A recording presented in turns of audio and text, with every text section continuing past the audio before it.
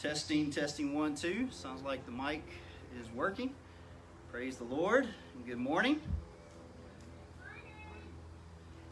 Let's go ahead and turn to Colossians chapter 2, verses 11 through 15. Colossians chapter 2, verses 11 through 15. The message today is entitled, Jesus is better.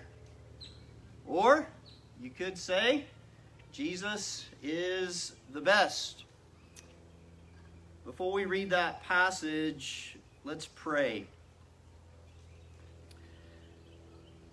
Father, we bow our heads before you as needy people, desperately in need of your grace, your mercy, the truth of your word. God, a work of your grace in our hearts, a work of your Spirit. And Father, would you help us today to look to Christ? For those of us that are in the faith, we thank you, God, for salvation. May we grow in Christ's likeness today. God, would you continue to establish us as a church rooted and built up in the truth of your word. And then, Father, I pray today for any under the sound of my voice that are still not in the faith, that today would be the glorious day of salvation for someone that is still lost in sin.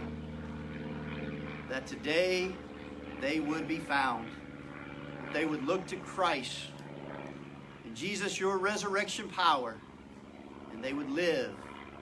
They would experience forgiveness and eternal life. And it's in your name that we pray. Amen.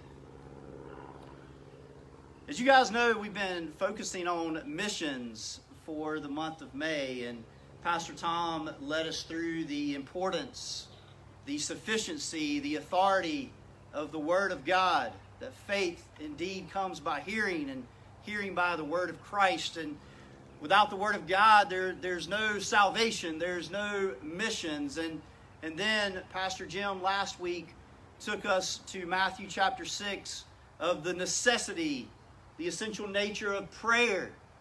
Because think about it, guys. Is there anything that we can do to change a person's heart?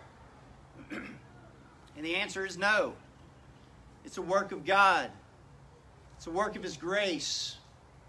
But yet God has called us to pray. God has called us to preach and teach and proclaim His word, because it's through those means of grace that He brings dead hearts to life. And so, Pastor Jim, thank you for reminding us of the essential nature of prayer. And God has answered our prayers today, amen? Of seeing Brandon and Gia and Callie called to the mission field, of thousands upon thousands of prayers that have gone forth. And God has indeed answered. And today we want to continue of this May month of missions, of looking at the important nature of baptism.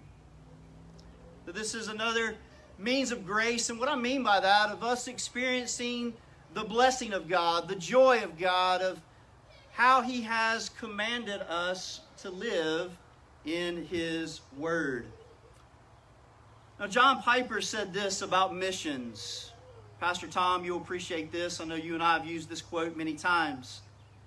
Worship is the goal and the fuel of missions. Missions exist because worship doesn't.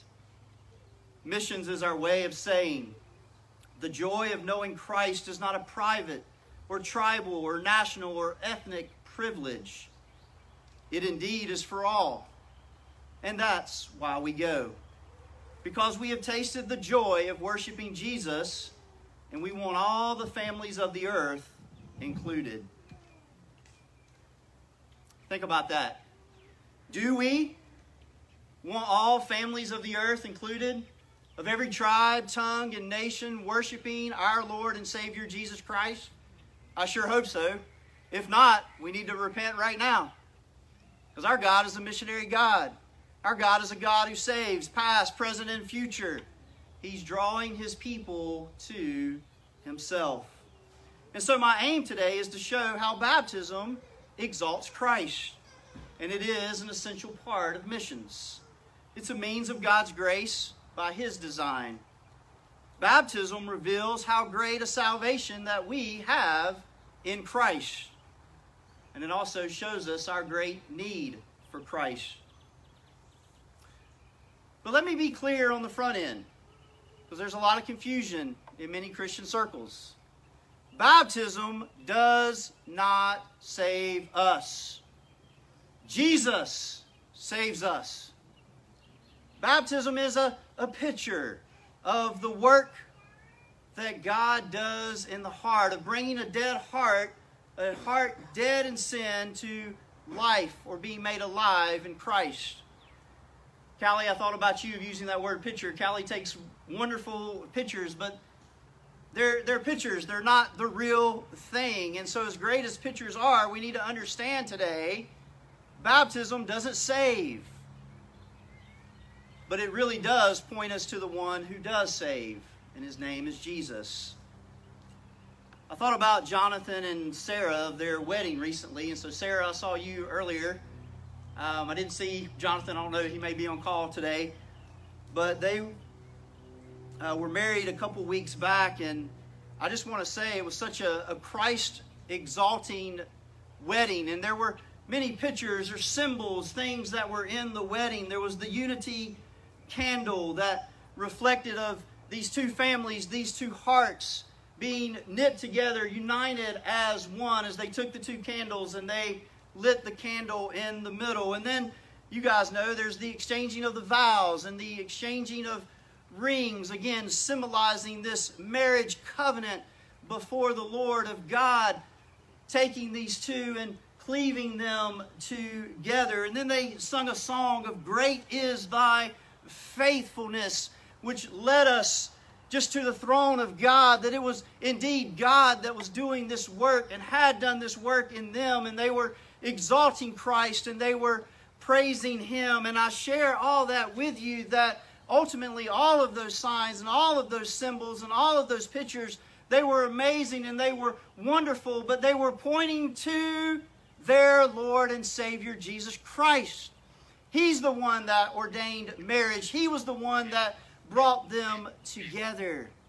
And so when we think about baptism, it really is the same. We don't worship baptism. We don't think that baptism in any way saves someone, but yet it is so important because it points us to the one who does save.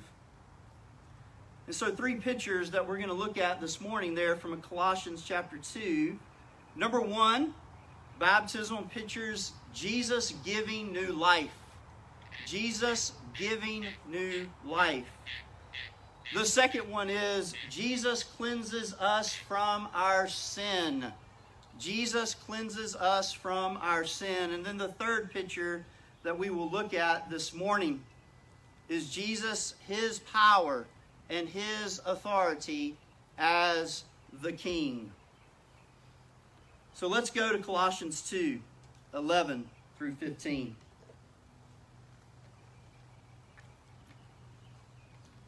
In Him also you were circumcised, with a circumcision made without hands, by the putting off of the body of the flesh, by the circumcision of Christ, having been buried with Him in baptism, in which you were also raised with Him, through faith in the powerful working of God, who raised Him from the dead. And you who were dead in your trespasses and the uncircumcision of your flesh, God made alive together with Him, having forgiven us all of our trespasses, by canceling the record of debt that stood against us with its legal demands. This He set aside, nailing it to the cross. He disarmed the rulers and the authorities, and He put them to open shame by triumphing over them in Him. So let's look at the first truth today of how baptism pictures Jesus giving new life. Look back at verse 11. The way the verse starts, it says it's in Him. It's in Christ. And when you read through the book of Colossians, you're going to see that over and over. Really, when you read through all of Paul's letters, you see in Jesus, in Christ, in Him, Let me be very clear on the front end. You must be born again. You have to be rescued. You have to be saved. You have to turn from your sin, and you have to trust in Christ alone to save you. If you're not in Christ today, you have no life. You have no eternal life. You have no forgiveness. And so it really does, when we think about baptism, it's pointing us to our great need for Christ in Him. Look at what the verse goes on to say. In Christ, the believers in Colossae there were circumcised with a circumcision not done by hands. Indeed, it was a spiritual circumcision. You see, circumcision was a part of the Abrahamic covenant, of the ushering in of that covenant, that they were, all the male children were circumcised, that there was this cutting away of the foreskin, of this initiation into this covenant with God, that Abraham was called to do that. And the people of God were commanded to keep that. But yet, remember, the Bible also says, this is the book of Romans, Abraham believed God, and it was accounted to him for righteousness. So as important as this physical circumcision was, it didn't save. Okay? It's God who saves. It's His grace that saves. It's His gospel. It's Christ. But yet it was important, but it was pointing forward. And you can go to Deuteronomy chapter 30, verse 6, I think it is, and then ultimately you come to this passage. Paul is talking about a circumcision that is of so much more importance. It's a spiritual circumcision. It's a cutting away of our old, dead, rebellious, hard heart. And it's the giving of a new heart in Christ. God takes our hard heart, as Ezekiel says, and He makes it a soft or a heart of flesh. It's this spiritual circumcision that takes place, this circumcision of Christ. And the way that it was accomplished, it was because of what Christ went through on the cross. Think about how He was beaten. Think about how He was bruised. Think about how our sin was placed on Him and the wrath of God came down. Jesus paid it all so that you could be set free, so that you could be circumcised, not physically, but spiritually, of your heart being regenerated, being made new. It's the new covenant. It's covenant of grace. This work of Christ, not of anything that we've done, not of our work, but this work of Christ. So the body of flesh is done away with because of Christ, and we're made alive in Him. And then you go to verse 12, and he continues that in baptism we are buried with Christ. Spiritually speaking, we are immersed, or we're baptized with the Spirit. And that Greek word baptizo, it means to plunge, to dip, to immerse, to submerge. That's why we as Baptists do hold to baptism by immersion, because we believe that's what the Scriptures teach. That best identifies with what baptism means. John the Baptist said this, I baptize with water, but He that comes after me is greater than me, and He will baptize you with the Holy Spirit. Turn to 1 Corinthians 12:13.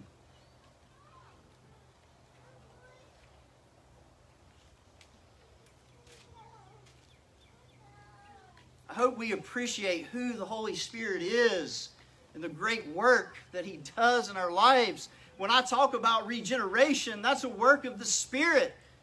You can't regenerate your own heart. You can't make your heart new. The Spirit of God does that in His amazing grace and love. And look at 1 Corinthians 12:13. When that happens, for in one Spirit we were all baptized into one body. Jews or Greeks, slaves or free. So again, every tribe, tongue, and nation, and all were made to drink of one Spirit. There's this spiritual baptism. You're marked with the Spirit of God. You're sealed with the Spirit of God. You're regenerated by the Spirit of God. You're immersed in the Spirit of God, and you're indwelt by the Spirit of God. Think about that. The third person of the Trinity, God the Father, God the Son, God the Holy Spirit, that when you repent and you trust in Christ, God Himself lives in you. And that's also very humbling, isn't it, Stephen? Because I know how sinful my heart is, that God would choose to live in this only because God is loving. God is gracious. God is our Savior. Water baptism pictures all of this, right? Galatians 3:27 says, as many as you were baptized into Christ, you have put on Christ, this new life in Christ. We go down into the water, which represents, right, the old man going down. Now again, it's a symbol, it's a picture. We know that Jesus is the one who does His work in our heart. But water baptism is so significant, it's so powerful, it's so meaningful that when you go down in the water, as Romans chapter 6 says, you're raised to walk in newness of life. The old man is put to death, and we are now a new person in Christ. And when you're baptized, you're publicly declaring, you are not ashamed of Jesus. Your allegiance belongs to Christ. Look at verse 12, back in Colossians. Colossians 2:12. By the way, you could go to Romans 6 to see a similar passage. We just don't have time this morning. Colossians chapter 2, verse 12. So we're buried with Him in baptism. We just talked about that. In which you were also raised with Him through faith. It's through faith in Christ, in the powerful working of God who raised Him from the dead. Oh, the resurrection, right?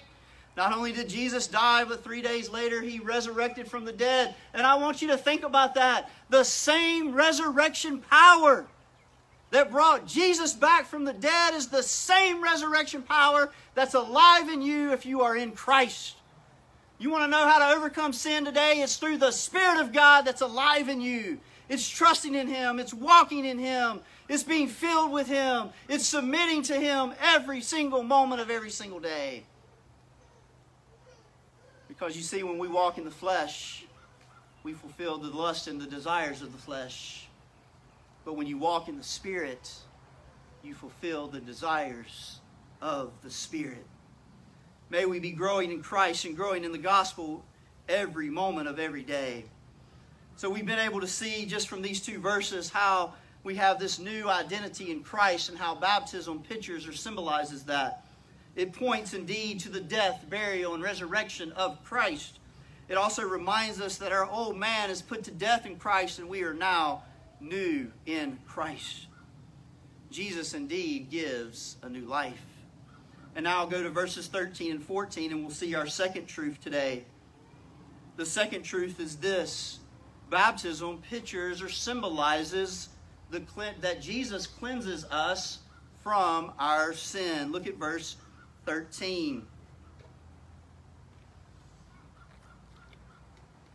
And you, he's talking to believers there in Colossae, but he says to them who, he doesn't say are dead, who were dead in your trespasses and the uncircumcision of your flesh. That was the old man. You used to be dead in your trespasses and sins, Ephesians chapter 2. But now you've been made alive in Christ, the uncircumcision of your flesh. But God, look at what it says, made alive together with Him. Who made them alive? It was God. It wasn't them. It wasn't another person. I can't save somebody. You can't save somebody. But our God saves. He made them alive. Not because they deserved it, because God is gracious and He's kind and He's loving and He saves people from their sin. Look at what it goes on to say. Having forgiven us all of our trespasses. Does it say some of them? It says all of our trespasses, all of our sin, past, present, future, has been forgiven in Christ. And look at how He explains it there in verse 14. It's by canceling the record of debt that stood against us with its legal demands. You know, in that Roman culture, that Roman time, they would have this certificate or this note of debt.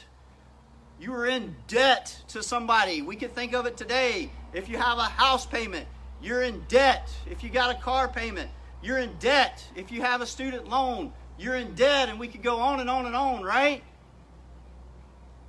And look at what it says.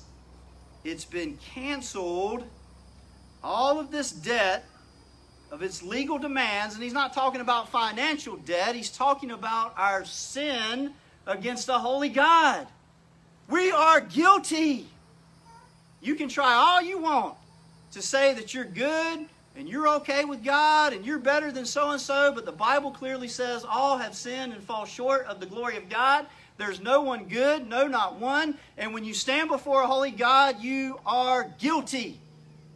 Guys, just think about how you think, myself included, how we talk, how we live. We are all sinners, wretched sinners against a holy God.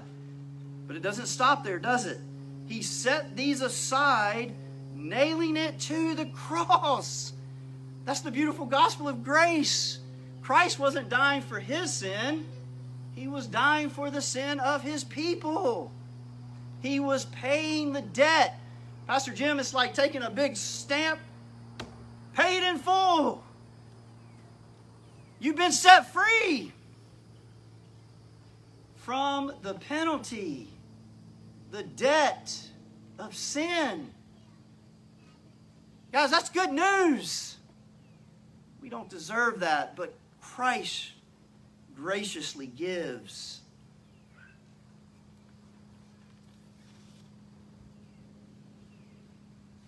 Martin Luther, he put it this way. He was struggling in his thought life, and when you read Luther, you see this spiritual battle over and over in his writings. And he felt just the devil tormenting him in his thoughts. And here was his response. He said, "It is true. Every word of it." So everything the accuser was saying, he's like, it's true. I can't deny it. It's true. But then he said this, but right across it all, the certificate of debt, the blood of Jesus Christ cleanses us or cleanses me from all my sin, or all of our sin. We're guilty, but yet we're forgiven. We're guilty, but yet we're set free and we're seen as innocent. We're guilty, but yet we're declared as righteous through faith in Christ. That's what Luther was getting at. Now, let's think about water and baptism and how does all that fit into Jesus and this new identity and this cleansing of our sin. Well, think about water. It's a cleansing agent, isn't it? I mean, you see examples of that in Scripture. We see it in our own everyday life of just physically used in that way. But let's think about it spiritually speaking. Ephesians 5:26 and 27. We don't have time to turn there. But did you know that Jesus cleanses his bride, the church, by the washing of her with the water of the Word? Isn't that awesome? He's constantly cleansing us. He's washing us with the water of the Word. And by the way, for all the husbands that are out there, you know what that passage also says? We should be doing the same with our wives and our families, that we're the spiritual leaders of our home, that we're in prayer and we're in the Word together. Titus 3:5 talks about the washing of regeneration by the Holy Spirit. Acts 22:16, Ananias tells Paul to be baptized and to wash away his sins. Ephesians 1:7, it says it's through the blood of Jesus we have redemption and the forgiveness of sin. And so, again, guys, hear me say, it's not like we're going to do a baptism service June the 5th there at Treasure Island Baptist Church, Lord willing.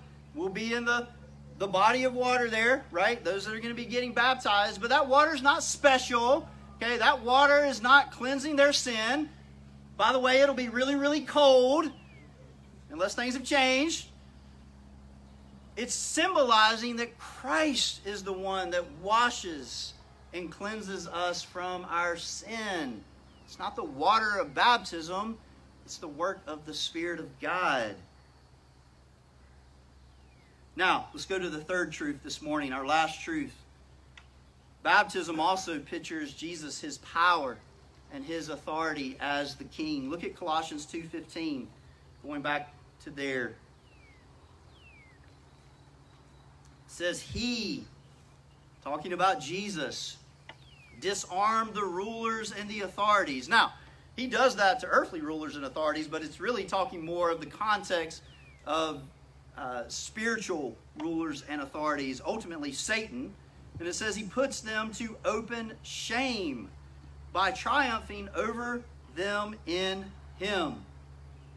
Now that phrase there of disarming them, he strips away their weapons, or he removes their power. He removes their authority. So he's talking about these supernatural forces and powers. And I want you to think about this. You see, at the cross, Satan really thought he was going to win. That it was going to be the death blow. And he struck the heel, right? Genesis chapter 3.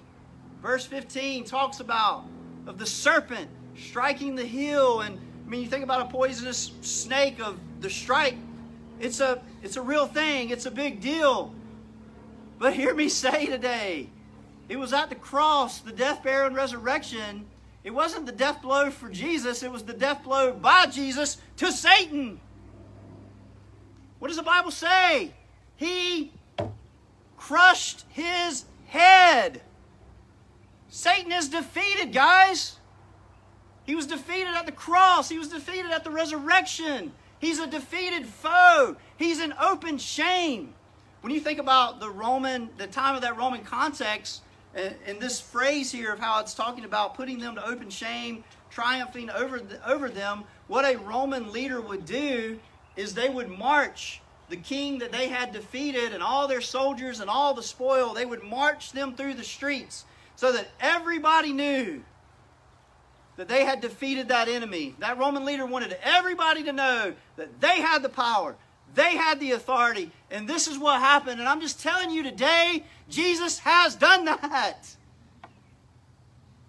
He's done that. He's defeated our enemy. He's defeated Satan. He's defeated the grave. He's defeated sin. You don't have to live in defeat. You can be set free from the bondage of sin, the power of sin. It's the gospel. Yes, Christ, his kingdom is to come, the consummation. But you need to understand it's also here. Every single day as Christians, I get our world is falling apart. But we have the wonderful opportunity to live out the gospel. To point people to Jesus in our homes, in our communities, in our workplaces. And you're on the winning team. You're with Christ. You're in Christ. You don't have to live in defeat and condemnation. The Bible says there's no more condemnation for those that are in Christ Jesus. And you see, baptism pictures all that, guys. Think about that. Buried with Christ in baptism, raised to walk in newness of life. If Jesus wasn't the resurrection and the life, if Jesus wasn't the victor, if Jesus hadn't already defeated sin and Satan, what kind of newness of life would we be living in? But he has. That's how you overcome sin. It's through Christ. Matthew 28:18 through 20 that Pastor Jim read earlier. I won't take us back to that. But did you catch the very first phrase of that passage? Who has all authority? Jesus. All authority. And he tells us to go, make disciples. And then he tells us to baptize them in the name of the Father and the Son and the Holy Spirit, and to teach them the ways of the Lord. So I want to leave you with some final thoughts. I know we're getting short on time. But just the significance of baptism. When we think about missions, and we know it's for the glory of God. We know it's for the gospel going to the ends of the earth. But don't miss Matthew 28 that I just shared with you. When we're thinking about making disciples, what did it command us to do? To baptize them in the name of the Father, the Son, and the Holy Spirit. There's this identification with Jesus in baptism. Baptism, you see, is an ordinance, which means it's ordained by Christ. It's commanded by Christ for his followers to keep and to obey. The Lord told us to be baptized and to baptize. I mean, Pastor Doug's been working through the book of Acts. What do you see Every time someone repents and believes, they're baptized, if at all possible. Now, I understand we got the thief on the cross who did not have an opportunity to be baptized, so we know that baptism doesn't save us. But if at all possible, if you belong to Christ, are you ashamed to be a Christian? I sure hope not. You should have a desire, according to the Word, to be baptized, to publicly declare. Think about all the countries in the world where our Christian brothers and sisters suffer for their faith, and yet they'll go down to the river and they'll be baptized publicly because Jesus means more to them than their very life. John Calvin said it this way: in baptism, we acknowledge the Lord to be our God and ourselves to be enrolled amongst His people. We're not ashamed. John 14:15, Jesus said this: if you love me, you will keep my commandments. One of His commandments, guys, is to be baptized. Baptism is thus a submission issue. We should be submitted to Christ and His commands. And let me throw this in obedience to the Lord, there's the fullness of joy in Christ. You want to know one reason why we don't enjoy the Lord? Let's be honest. Because we live in disobedience. You want to enjoy the fullness of the Lord, the joy of Christ? Live in obedience to His Word by God's grace. That's the joy of the Lord. Obedience is important. Yes, we're saved by faith in Christ. But as Calvin also said, faith alone is enough to save, but saving faith is never alone. It leads to obedience. Thus, if you've repented of your sins and you've trusted in Christ alone for salvation, you should be baptized. Church, we should exhort people who have been saved by the grace of God to be baptized. Therefore, on June the 5th, Treasure Island Baptist Church, 6 p.m., that Sunday night, we have an opportunity to worship the Lord, to celebrate Christ. All those things I just talked about. New life in Christ, forgiveness of sin in Christ, that Jesus has all power and all authority, and He's the King. Baptism services, I don't know about y'all, but I really enjoy them.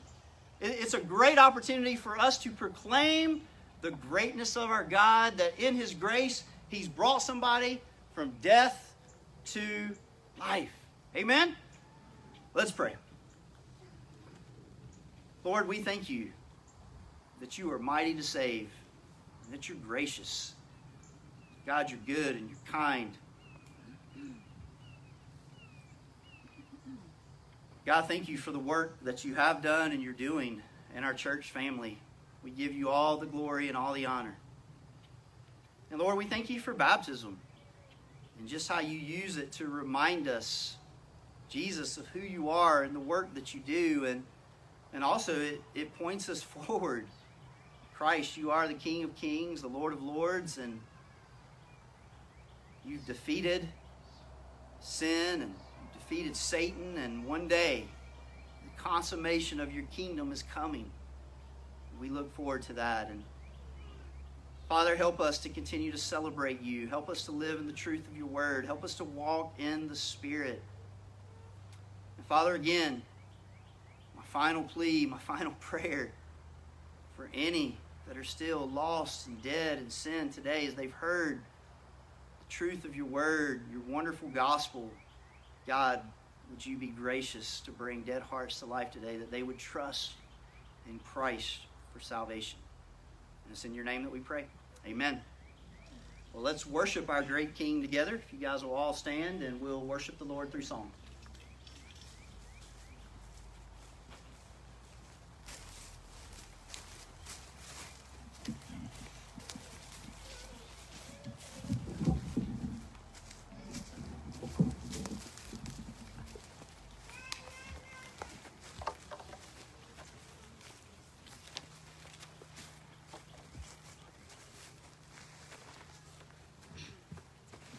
As you guys are standing and getting ready to sing with us, I do have a story, Pastor Jim, a story about this song. Back in the 30s, Chinese Christians were being severely persecuted and pushed out of the country for sharing Christ. The author of the hymn, Facing a Task Unfinished, his name is Frank Houghton. Through China Inland Mission and OMF, which is another mission sending agency, in the 30s had a conference, and Frank Houghton introduced this song to them. They also called for 200 people or families to go to the mission field in China. Not to run away from China, but to go to China in the persecution. So, fast forward 2016, the Gettys, who we love to sing, they write modern hymns. They rearranged the song, added a chorus to it, but the words are the same. This hymn was meant to unify the church around the gospel and sending people to the mission field. So, as you sing with us, the tune is to The Church is One Foundation, which we introduced to you a couple weeks ago. So hopefully you recognize it, but the words are very powerful. So sing with us, Facing a Task Unfinished.